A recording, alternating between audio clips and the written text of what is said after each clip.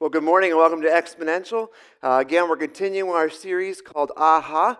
And along with this series, we've been having life groups that meet each week. And we're only going to be in this third week this week. So if you haven't gotten plugged into one of those life groups, it's still not too late. They meet different times during the week. Some are here at the church building. Others are in different people's homes and whatnot. So stop out that Welcome Center and see if you can get plugged in to a life group. And the reason I mention that is part of this AHA series is the three components of AHA. So it's kind of an acronym for an awakening, a sudden awakening. That's the first A. And the second letter, H, is brutal honesty, getting brutally honest. And then the last A is immediate action, immediate action. And we believe if these three components come together, this awakening, this honesty, and this immediate action, that this aha moment, it's going to spur in you some significant life change. And I also see that as we see people in their aha moments, it's when we're actually seeing long-term change as well. So hopefully you're getting plugged into one of those life groups to help you kind of think through what some aha moments might have been in your past and maybe what aha moments God has in store for you in the future. Now, if you've been in one of those life groups, this past week we talked about different alarms that go off in our life. And how many of you here would say that you're really heavy sleepers, that you'll sleep through pretty much any alarm? Yeah, we got a handful. I am one of those people. I will sleep through at least 1 hour of alarm without even thinking about it. I am out. Okay, so how many now would you say are really light sleepers? So, if you hear the wind blow against the house, you wake up. If your kid blinks in the next room, you wake up. My mom's here this morning. She used to be that way when I was a kid. So if there was any thought of us sneaking out of the house, if we so much as feet hit the floor, I swear she was awake. It was incredible. So that never happened as a result. But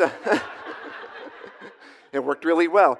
No, but actually it was really nice as a kid because once you ever had to get up for something, Mom would be right there like, what do you need? Like, how did you know I was up?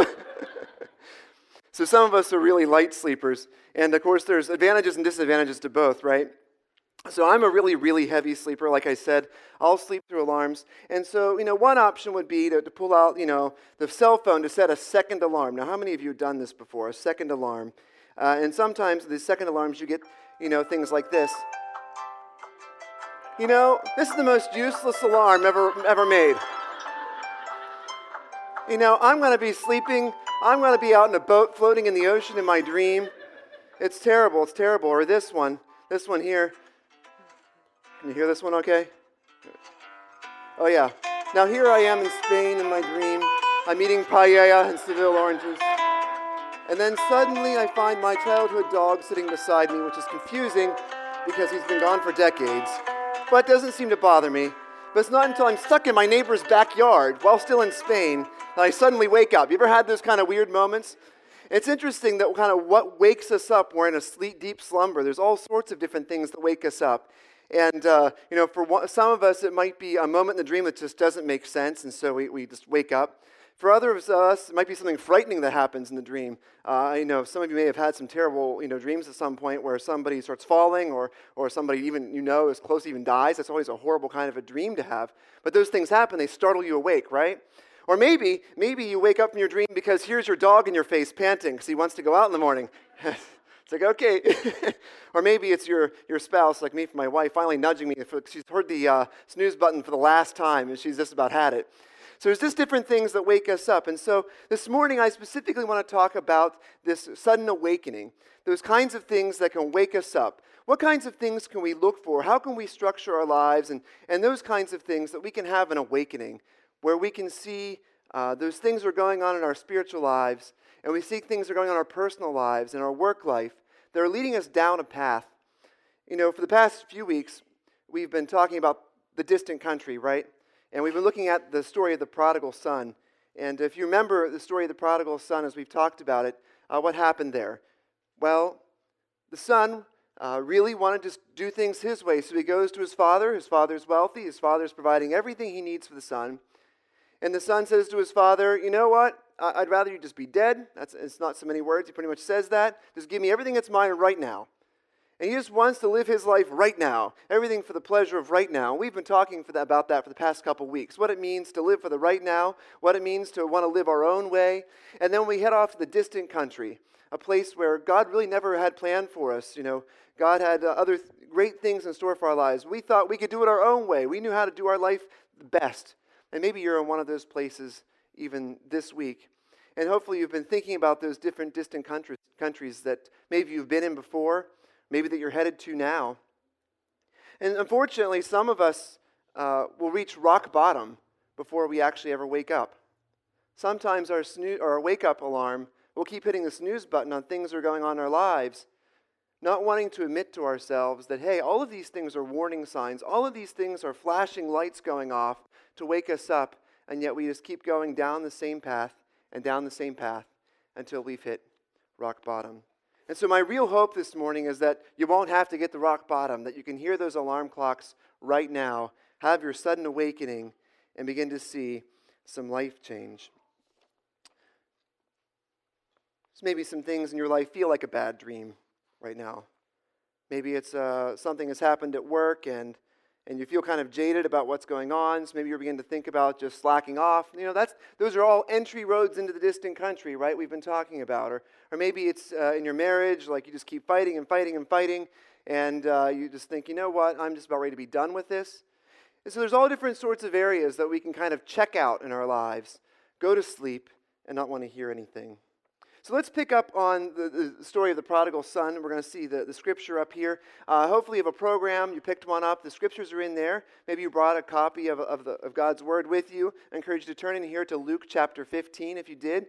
Also, you can go find an app. There's an app called the Bible app. It's called the YouVersion. I encourage you to download that. It's a great app. You can select like a whole bunch of different translations to download. Find one you really like. And you can follow along on that as well. So here we are at the prodigal son, and we're going to see what his wake-up moment is, because the prodigal son has truly hit rock bottom. It says, when he came to his senses, I have the wrong one up here. When he realized what he was doing, he thought, all of my father's servants have plenty of food, but I am here almost dying with hunger. I will leave and return to my father and say to him, Father, I have sinned against you. I am no longer worthy to be called your son, but let me be like one of your servants. If you remember in the story of the prodigal son, he takes all of his inheritance, like I said earlier, and then he goes off and he just lavishly lives whatever life he cared to live, and to the point where he had spent all of his father's inheritance. He is now living out, if you read the few verses before this, he's now living out in fields, he's feeding pigs, and now he's even reached the point where he can't even get enough money to feed himself, and so he's now eating the pig's food. He's starving. He has hit rock bottom. There's nowhere else for the prodigal son to go at this point. And so the first thing the prodigal son does is he realizes where he was. And so that's the first point on your outline. As part of your awakening, it's going to be that you're going to realize where you were. I realize where I was. The prodigal son, it says here, that he suddenly woke up, that he realized what he was doing. He came to his senses, some translations say. He woke up. And if you look, what is the first thing that he thought when he came to his senses? All my father's servants have plenty of food. All my servants have plenty of food. He realized, finally, in the midst of going down this path, that what his father had was worthwhile. He remembered what he had. I'd like to look at a parallel story from the Bible this morning, the story of David. And we looked a few weeks ago a little bit at King David's story from the Old Testament about how he was running from Saul. So maybe if you were there a few weeks ago, you kind of remember that story. We're going to jump into King David's story a little bit later. And David's kind of now at the peak of his kingship here. He's now bringing lots of different tribes together that form the Jewish people. He's done that pretty successfully. Their main enemy, they're called the Philistines. He's now really made some major gains in keeping them out and protecting the borders. And King David is now beginning to really set up the kingdom to have great wealth. There's this thing called the Ark of the Covenant.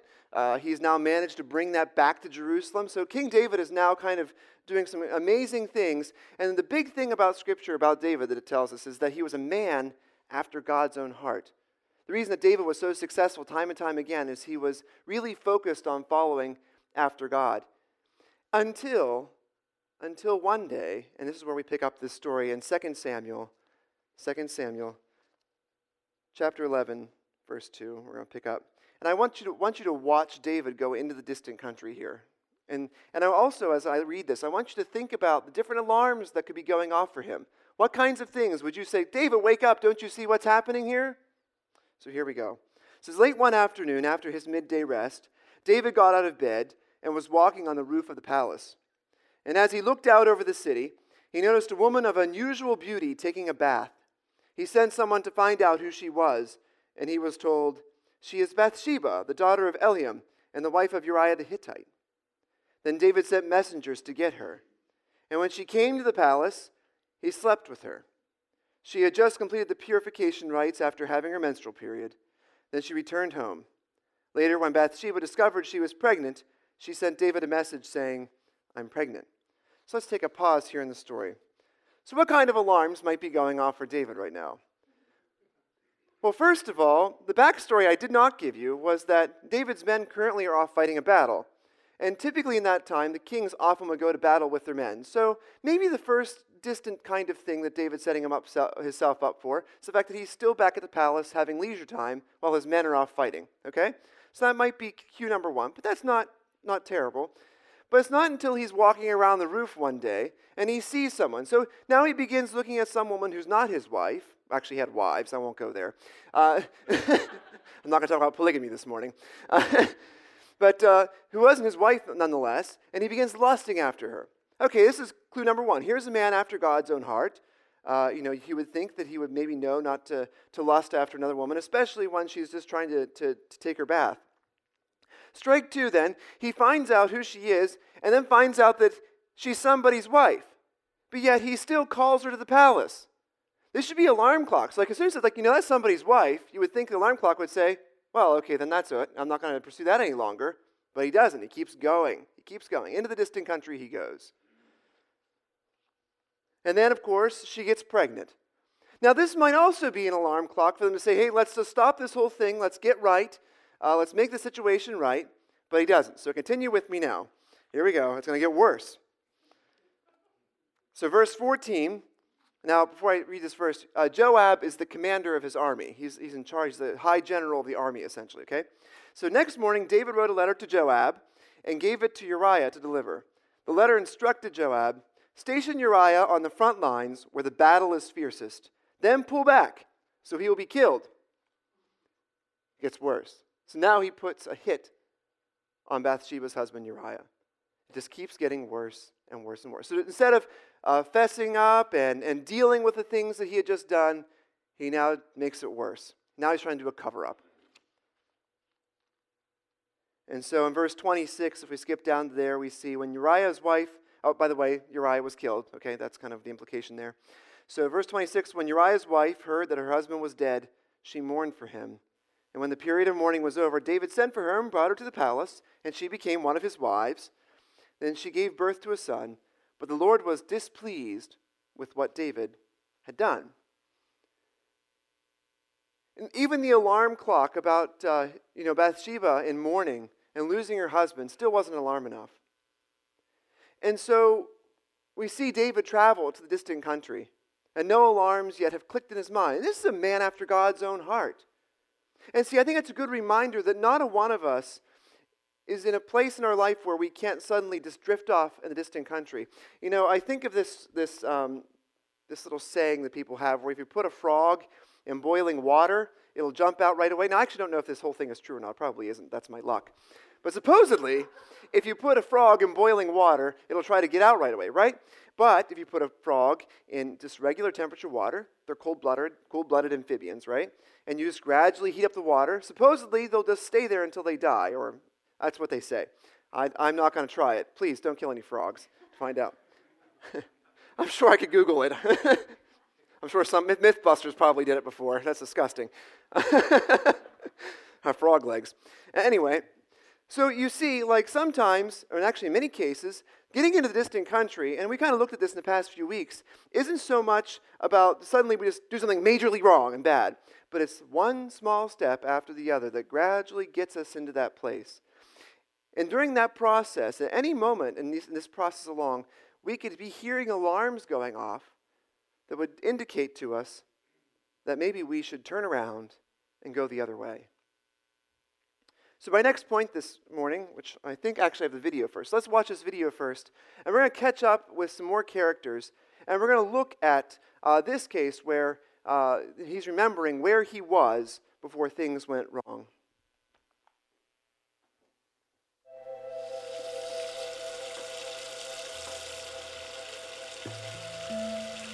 Close your eyes. Hey, Hey, I said close your eyes. okay. Turn around. Okay. Tim! They're gorgeous. But roses, they're awfully expensive. I don't care. We are celebrating Celebrating what? that your husband just got a job today at Hancock Industries, and it's not on the assembly line. What kind of job? The kind of job you have to wear a suit and tie to work every day. That kind of job. Oh, Tim, I knew you could do it. Oh, I made it, baby. I'm on the ladder, and I am climbing all the way to the roof. Okay.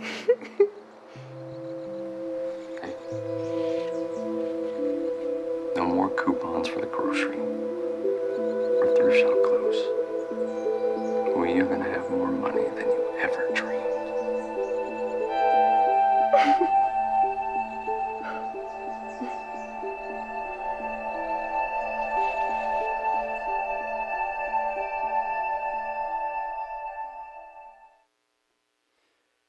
Now, that's the story of Tim, and of course, if you've been in one of the life groups, we've been watching several different characters and their sagas playing out as they end up in the distant country. And this is a bit of a flashback moment for Tim. And Tim, if you've been in the life groups, has recently made some bad decisions where he's decided to set up some bad accounts. And as a result of setting up some fake accounts at work to try to get some quick cash, because this job that he thought he got in this video clip didn't turn out to be what he thought it would be. And as a result, by the end of the last episode we watched, Tim was arrested because of the distant country he had gone to.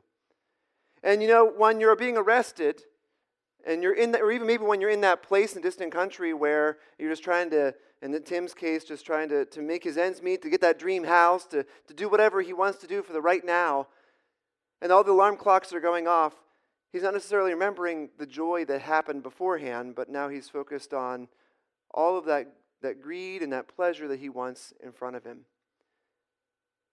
And maybe we'll see Tim turn around this week. Maybe we won't. If you go to the life groups, we're going to kind of watch these stories pan out. But part of our sudden awakening is going to be remembering where we were. And so as we think about David's story, here David was, like I said, the king who had it all together. The king who was the most successful king at that point in all of the Israelites' history. And then he begins to throw it away with one bad decision after the other. The other thing that we do when we have an awakening is we don't just realize where we were, but we can also realize where we are. So here's your next one. I realize where I am. I realize where I am. This is the important part of waking up. Now, I'm not going to talk too much about analyzing where we are. That's for next week when we talk about brutal honesty. But just a general awareness of where we are is really important. If you go to the story back to the prodigal son, after he realizes that he had a better life at his father's house, he comes to also a realization of his own situation. Here I am dying of hunger. You know, he realized that he had hit rock bottom. There was nowhere else for him to go. And for many of us, it's going to be realizing where we are and realizing that it's in that place that we're going to figure out we need to wake up. You know, maybe your boss calls you in and tells you they're downsizing. Maybe that's a wake-up call of where you are now. Maybe the bank sends a letter that says foreclosure on it. Maybe the landlord posts an eviction notice on your door. Maybe the tests come back with a diagnosis you didn't want to hear. All of these things are places where we don't necessarily want to be. And they're all times and moments to have an alarm. I believe that there are 4 essential ways that we can realize where we are. And the first way, I think, that we can realize where we are, and this isn't on your notes, but you can jot this down. Now we got the free-form notes. And that is God's word to us at just the right time. God's word to us at just the right time. Sometimes when we're in a place where we don't want to be, it is absolutely remarkable how God's word can speak so clearly into a situation when we least expect it. the Bible actually talks of its own self in this way, that it's living and active and sharper than a two-edged sword. That it can pierce through us. It can expose all of those things in us. And once again, I'm not going to talk about the honesty part. I'll leave that for next week. That's kind of a cliffhanger. But the more important part I'm trying to get here is that God's word is living and active. It might be ancient words, but they're true for today. And so maybe, if you're in the distant country, just give this a crack open. See what God has to say to you, because he might have something very pertinent, I'm sure he does, to you, and to speak into your life, to give you that alarm clock you need to wake up. And for those of us who maybe don't sense ourselves kind of in the distant country, then this is good preparation work for us in case we find ourselves slipping there. It's really important to be in this book every single day, to be reading it. And the reason we say that is because when you're in God's word, you're going to be hearing alarm clocks on a daily basis. So you won't even get to the distant country because you'll be in God's word. Even more importantly, start memorizing this book. We have Ryan in a program, my 5-year-old son Ryan, in a program called Awana. And the reason we like Awana is because they do a lot of scripture memorization for the kids. Because quite frankly, if you end up in the distant country, if you get down a path in life, guess what you're probably not doing every day? You're probably not reading your Bible. Your prayer life has probably gone to garbage. There's a correlation between the two. But so the deal is, you got yourself in the distant country, you're probably not cracking this open to read it. And here's where memorization is going to be a real tool for you, because suddenly you're just going to be sitting and God's going to bring one of those scriptures back up in your head. And you're going to be like, wait, there's the alarm. So start memorizing this. If you need some help, as to where to start memorizing, you can start with the basics, like John 3:16 or whatever, just to get started. Start memorizing. You can go onto Google, type like 100 verses to memorize. There are like tons of great lists out there of scriptures to memorize. So do that, because that's a tool for you. It's an alarm that you can set that might wake you up when you start going to the distant country. A second way that we would, that was God's word to us at just the right time. So the next way is the example of others before us. The example of others before us. Many of us have seen people's lives fall apart around us, right? We all know someone whose life has maybe gone trapped by addiction. Maybe they had a relationship which just completely fell apart. Maybe it ended up in divorce. Maybe we have friends who have just gone down a wrong path. And we've seen examples of those around us who have maybe taken a bad path. And also because we know them, we know some of those steps that they've taken that have gotten them there. And those examples of how they've gone can be alarm clocks to us. They can be alarms that go off that wake us up and say, hey, wait a minute. If I'm doing some similar kinds of things, wouldn't that might lead me to the same place? And that might be a wake-up call for you. In the same regard, great examples of others might actually be an alarm for us. Like, hey, they have an awesome marriage. They've been married for 45 years now. They're just killing it with their marriage. It's fantastic. What are they doing? And that example can be an alarm to us to say that, hey, why is my relationship this way now? Maybe I need to talk to someone. Maybe I need to go ask them, what makes your marriage great? Can you help me on my own? And just have the humility to get the help we need. The third way I think that we hear an alarm clock go off in our life is from wise counsel from others. Wise counsel from others. There's another story we've been following as part of the AHA series. This woman named Claire. And Claire decides that she's had enough of being of living the role of wife and mother and always living for other people. She finally just wants to live for herself for a moment. And so if you remember in the videos, Claire goes and the first person she seeks out advice from is a friend of hers. And that friend of hers tells her exactly what Claire wants to hear. Oh, honey, just do whatever makes you happy.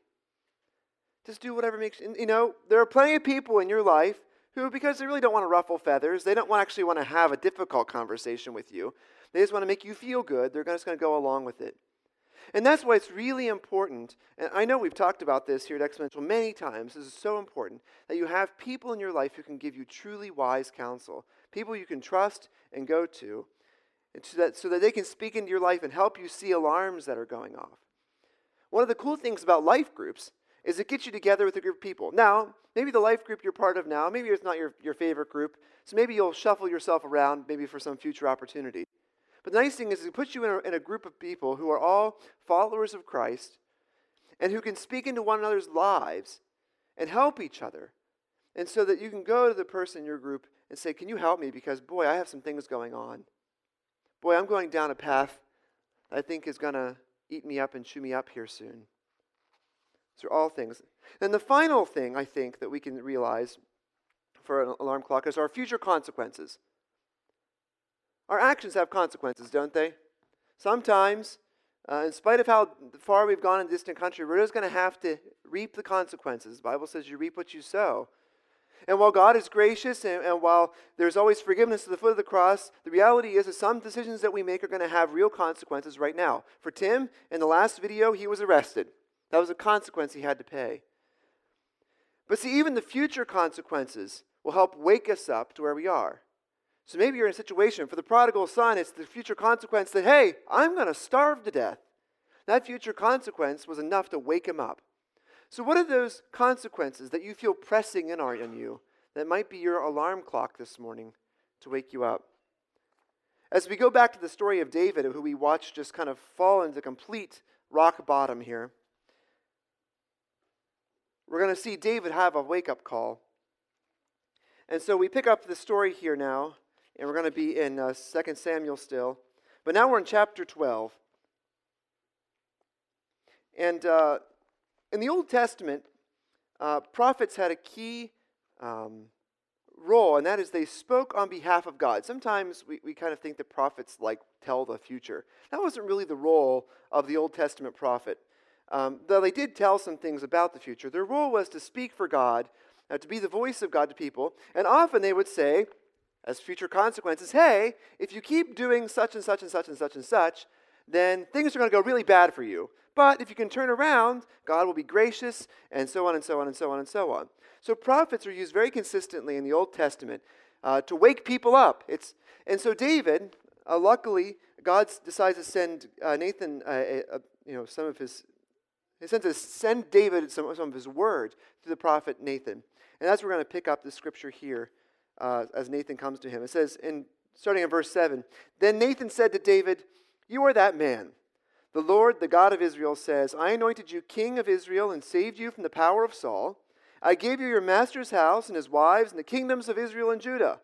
And if that had not been enough, I would have given you much, much more. So now David has three things going on here. First of all, he has God's word to him at just the right time. God is using the prophet Nathan to speak to him. Okay? Secondly, there's actually a person giving him wise counsel. So there's a wise counsel giving him timely advice. And the third thing that Nathan actually does in this thing, or in this speech to David, is he also tells him about the future consequences. And it's quite bad because David's going to essentially have his wives stripped away from his life. They're going to be publicly out doing things. And these are all consequences that David's going to have to pay. He's going to lose the son that Bathsheba gave birth to. He's going to die. It's going to send David into some really, really harsh mourning. He's really going to take that hard.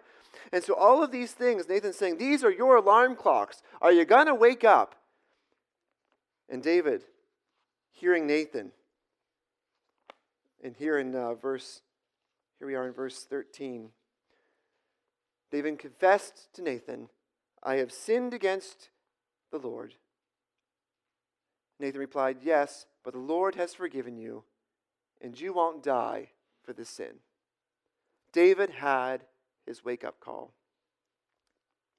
See, David realized where he was, close to God's heart. He realized, or where he was before this all started. He realized where he was right now, going down a path deeper and deeper and deeper. And finally, he hears the alarm and wakes up. Who is it in your life that can speak into your life? What future consequences are you facing that maybe you need to think, I need to turn around and go a different direction? What have you been sensing God telling you when you're in His Word and reading, or maybe through Sunday mornings as we share with you, or through your life groups as you hear the aha stories unfold? What alarm clocks are going up that you need to wake up for? The final thing that happens is that we realize where we could be. So this is your last fill in the blank point here. I realize where I could be. For the prodigal son, he remembers that he could be back home, even as a servant.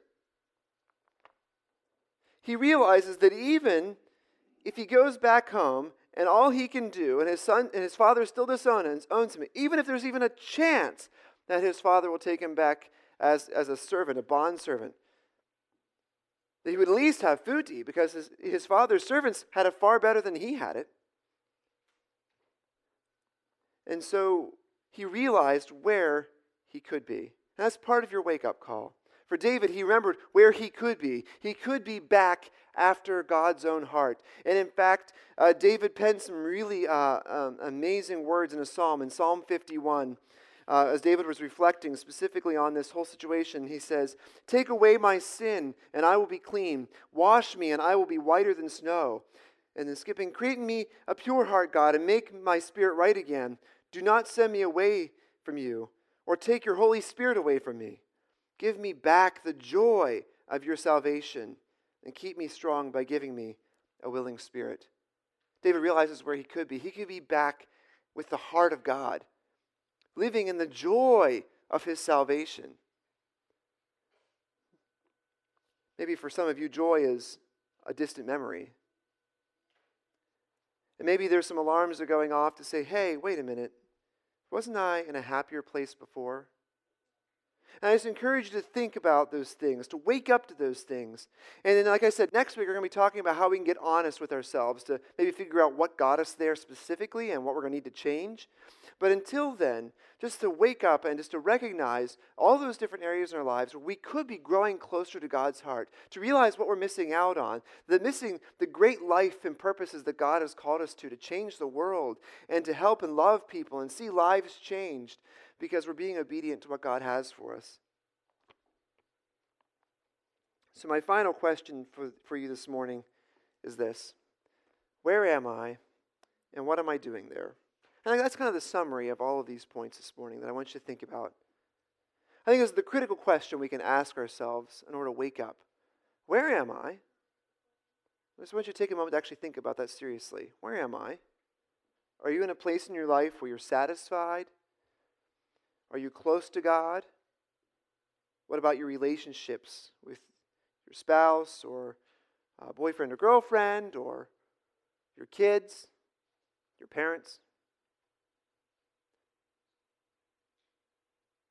Maybe it's your job situation. Where am I? And then what am I doing there? Because especially if you're unsatisfied with where that is. And then this week, I hope, especially as you get into your life groups, that you begin thinking about what kinds of little wake-up calls you can open yourself up to hearing. What kind of alarms are going off? Because as you begin to think about these things, I think you're going to be in a good place next week as we begin to talk about what it means to be brutally honest with ourselves. To really dig into what's going on, and so that we can really live the life that God has called us to lead. I don't think that we all have to reach rock bottom to wake up. And maybe you have reached rock bottom, and maybe this is your last leg here, and you're like, yeah, I definitely have hit rock bottom. I'm hearing the alarm clocks. I need to wake up. But for many of us, it's just those small things that we keep doing. That frog in that water that keeps heating up and heating up. You keep making yourself more and more distant from God, more and more distant from your spouse, more and more distant from doing the right things at work, more and more distant. You keep just fading off in a distant country, and it's time to wake up. Where are you? What are you doing there? The distant country always begins with the small stuff. But God is calling us to great things when we wake up to His plan He has for us. Will you join me in prayer this morning? Father, we just give you thanks for your love for us. That you love us so much that you gave us your word, your timeless word, written in the scriptures, so that we could hear from you anytime we need to, just to open up your words. Maybe some of us are in a distant place spiritually where we're just not hearing from you at all. Maybe we're in such a distant place where we're just not hearing what you're calling us to do and calling us to go. And help us realize, like the prodigal son, that we can wake up, that we can come back to the Father. And what we didn't look at this morning in the actual message itself, but what we can quickly look at as soon as we read the story of the prodigal son, is that when the prodigal did go home, he didn't go home and he didn't have to work as a servant. He came back and was a son again.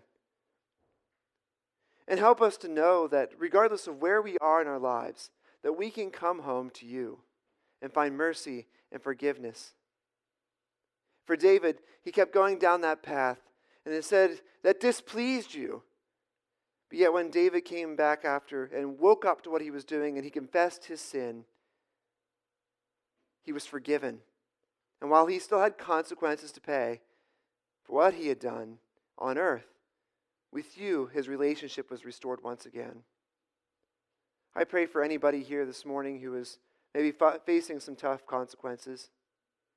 I pray for anybody here who is maybe hearing those alarm clocks going off right now.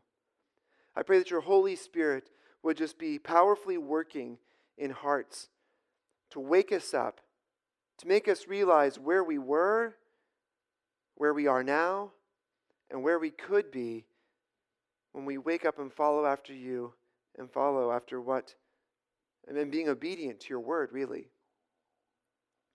So Jesus, this is all about you.